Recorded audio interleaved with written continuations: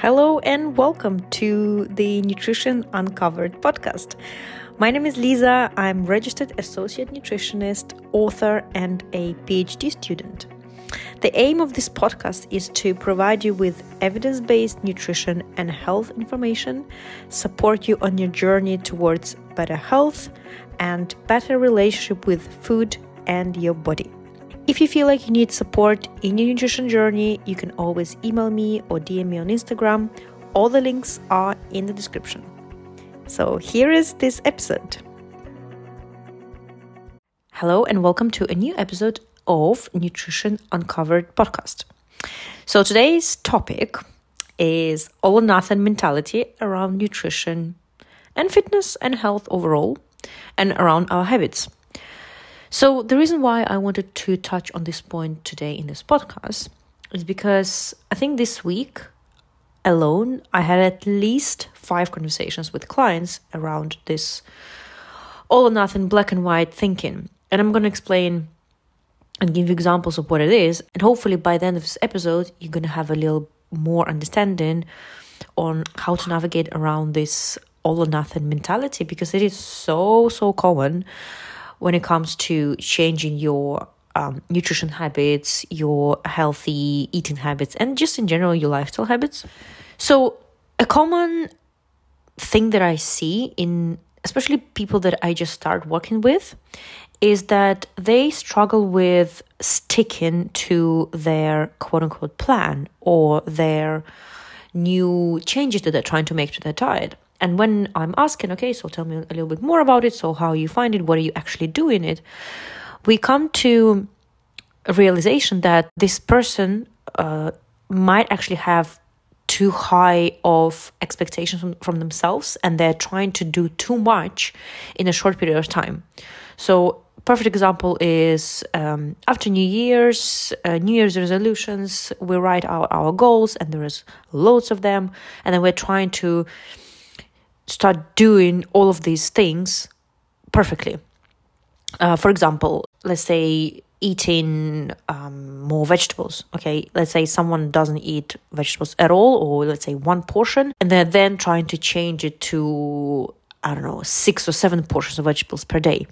And then it is expected that quite quickly you might realize that this is hard, that you are not used to eating that many vegetables. You need to think about it more. You need to plan about it, around it. And then you realize quite quickly that, I actually can't maintain it. So this is an example of when you're trying to do too much. And very often it comes from the thinking, okay, well, if I can't do everything from the beginning, if I can't do it perfectly, then there is no point for me to actually even start doing it.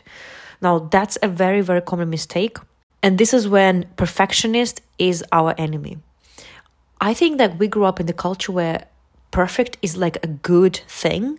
It's good to be a perfectionist. It's good to strive to be perfect. Well, let me tell you that when it comes to habits, perfectionist is your enemy.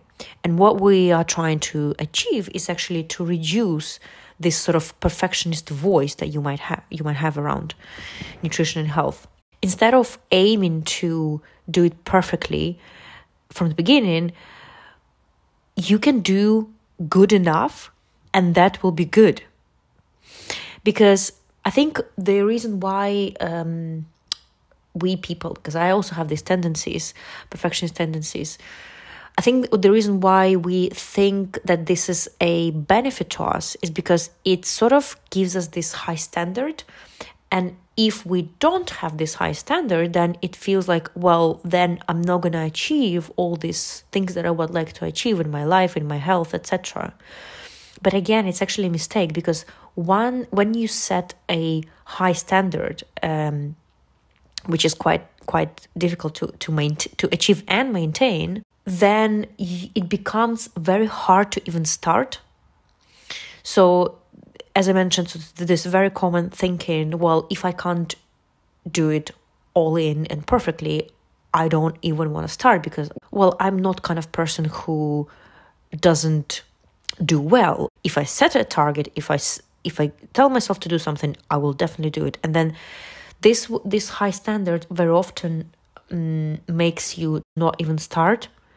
And again, I really invite you guys to think how does it serve you? It probably doesn't serve you. Because how many times did you tell yourself, okay, I'm going to start, let's say, I'm going to change my diet completely next week, or I'm going to go on this new diet next week. And then you start this new diet and you realize, gosh, it's actually quite hard. There's a lot of things that I'm not used to. There's a lot of foods that I'm not used to. There is this, maybe I'm getting too hungry. Maybe it's basically just unrealistic, right? And you just stop. So instead of doing that, what you should probably do is start with like 1/10 of that thing that you want to do. You really reduce it and then start with the smallest thing, because that smallest thing will help you to continue to do it regularly. If something sounds too simple to do it, great, do it. If, let's say, you want to try and work on incorporating more plant-rich foods into your diet, like, it can be quite easy to just decide, okay, I'm going vegan on a Monday or next month.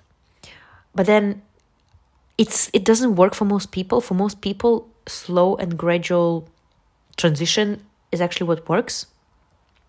So instead of saying, okay, I'm gonna go vegan next Monday, you can set a target or a goal. Okay, I'm gonna incorporate one vegetarian day in a week, or even less. I'm gonna have one fully plant-based meal this week. And that might seem very easy, but that's great, because that means you can actually do it. There is no point setting up a target of something that sounds great, but you can't do it. And I know it might sound quite obvious, like, okay, yeah, I know I need to set realistic goals, but how often do you really have that in mind whenever you want to do something new in your health and your nutrition? Like, a lot of people are making that mistake. And it's also about what I find with people that I work with is that initially, I think people have this understanding that healthy diet is this perfect diet, is when you have all completely unprocessed foods in your diet and you are never eating crisps and cookies and biscuits and cakes, and you never drink like fizzy drinks like Cokes and stuff like that. Again, that's actually a misconception, because even us working in the nutrition industry, we don't have perfect diets, because guess what? Perfect diet doesn't exist. Speaking of perfect diet, I actually quite like this 80-20 principle, which I think helps to realize that in order to be healthy, in order to have healthy nutrition, and in order to sustain yourself and nourish yourself with healthy foods, you don't need to strive for 100% healthy diet. So like when every single food item in your diet is super quote unquote healthy and unprocessed. So 80-20 rule essentially is when you eat nutritious foods, nourishing nutritious foods, 80% of the time, and then having your favorite treats and fun foods the other 20% of the time.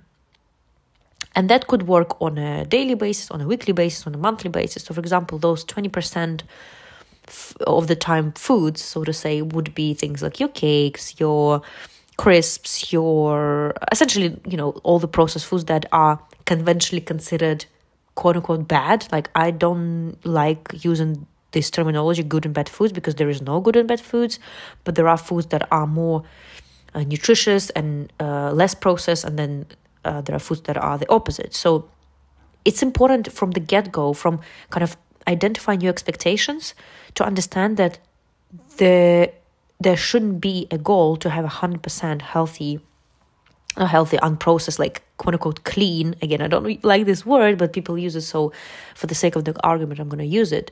So you don't need this 100% clean diet.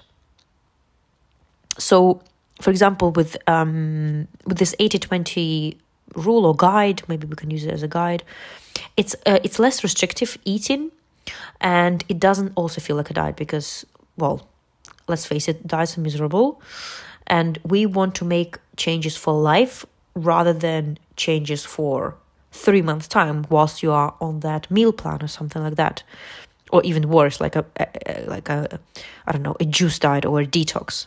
So eating 80-20 is more like a real life scenario, and it's easier to follow than other diet plans because it allows you to enjoy your favorite foods in moderation while you're eating healthy at the same time.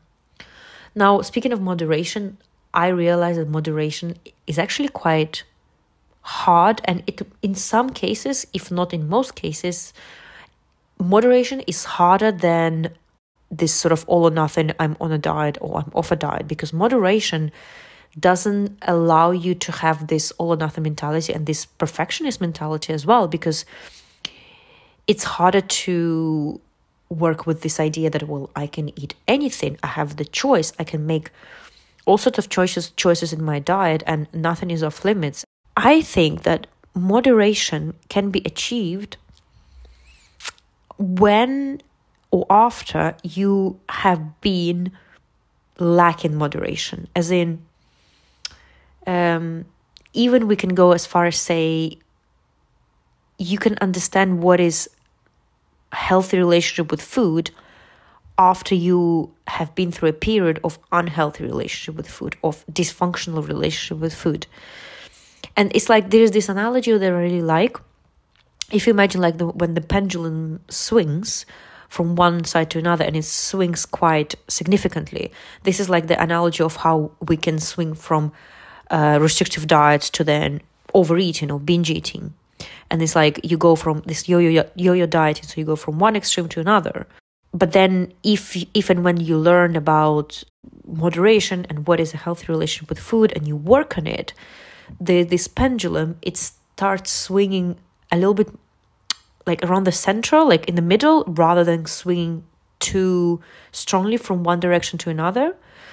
So I think moderation is essentially, it's not, the pendulum is not static, it's still swinging, but the range of the swing is quite small, it's quite narrow. I hope that this helps to navigate this idea that, okay, my diet does not need to be super perfect and healthy, because that's just unsustainable. And I just wish more people understood and really accepted and internalized this idea, because the biggest return on the effort that you put into your diet comes from the actually easiest changes that you can make rather than the hardest and the biggest changes you can make. And that is also about doing good, average, consistent actions and not focusing on more rare but really good and perfect actions. It's the same about exercise. It's much better to do a little bit every day than, let's say, one massive long session a week. And evidence also shows that it's much more healthy to do something in terms of exercise, a little bit of exercise and consistently, rather than a lot in one go. And by a little bit every day, I mean actually like very little. Even 10 minutes of walking can be good if you are doing no walking at all, right? And it might seem like, okay, well, there's no point of me doing 10 minutes of walking because it surely doesn't give any benefit.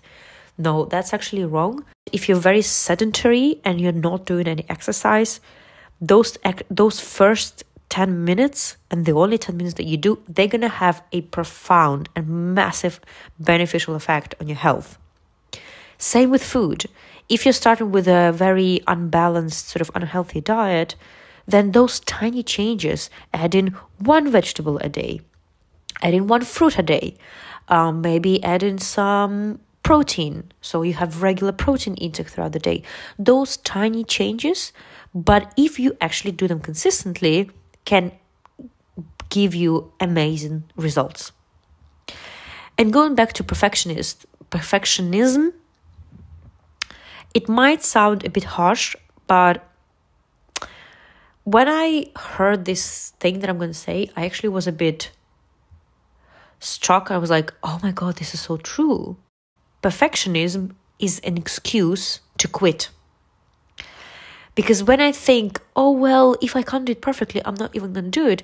Well, actually, it's a little bit like just an excuse for you not to do anything. And perfectionism is actually an easy option because it gives you the opportunity to give up if you can't be perfect. But this motto that I started living by recently, well, not that recently actually, it's that imperfect action beats perfect inaction. And imperfect action can take away your option to be perfect. And that in and of itself is quite, I think, eye-opening to accept the fact that striving for perfection is not a benefit. If anything, it can be, as I said, kind of like an excuse. Now, I know, like, for us perfectionists, it can be quite hard to hear these things because, well, it's a bit hurtful almost.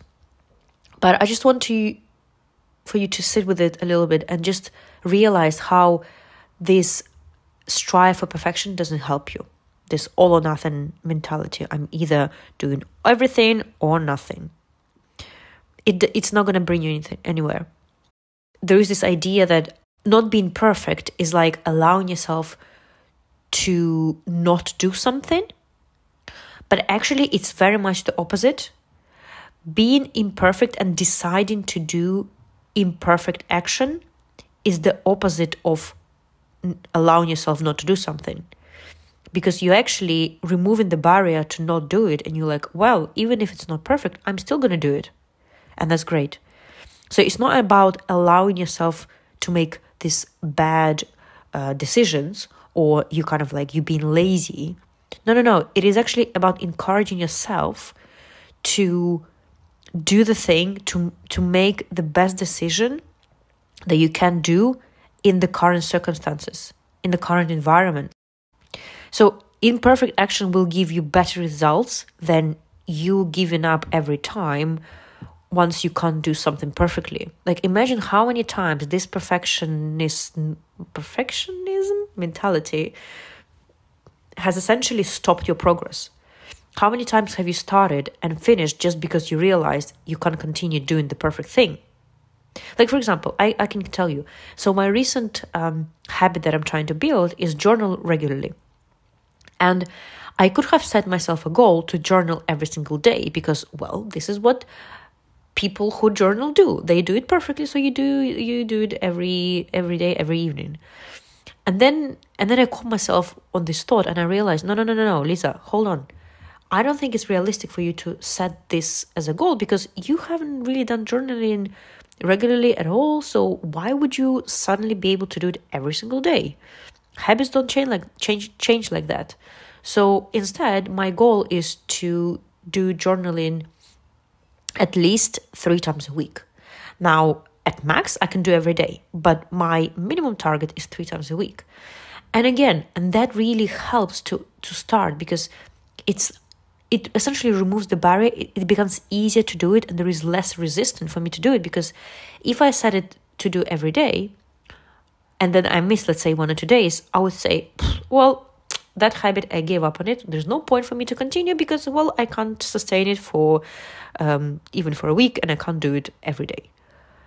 That was really easy and I almost started doing it, as in doing this mistake. But then I was like, no, I'm going to follow my own advice and break down this perfect target, perfect goal into something more manageable. So I made it easier for myself. What I like to focus on with my clients is focus on the practicalities rather than what is, again, quote unquote, optimal or ideal or perfect. There's no point in that. And that's why I don't give this very well-planned, beautiful meal plans because they don't work.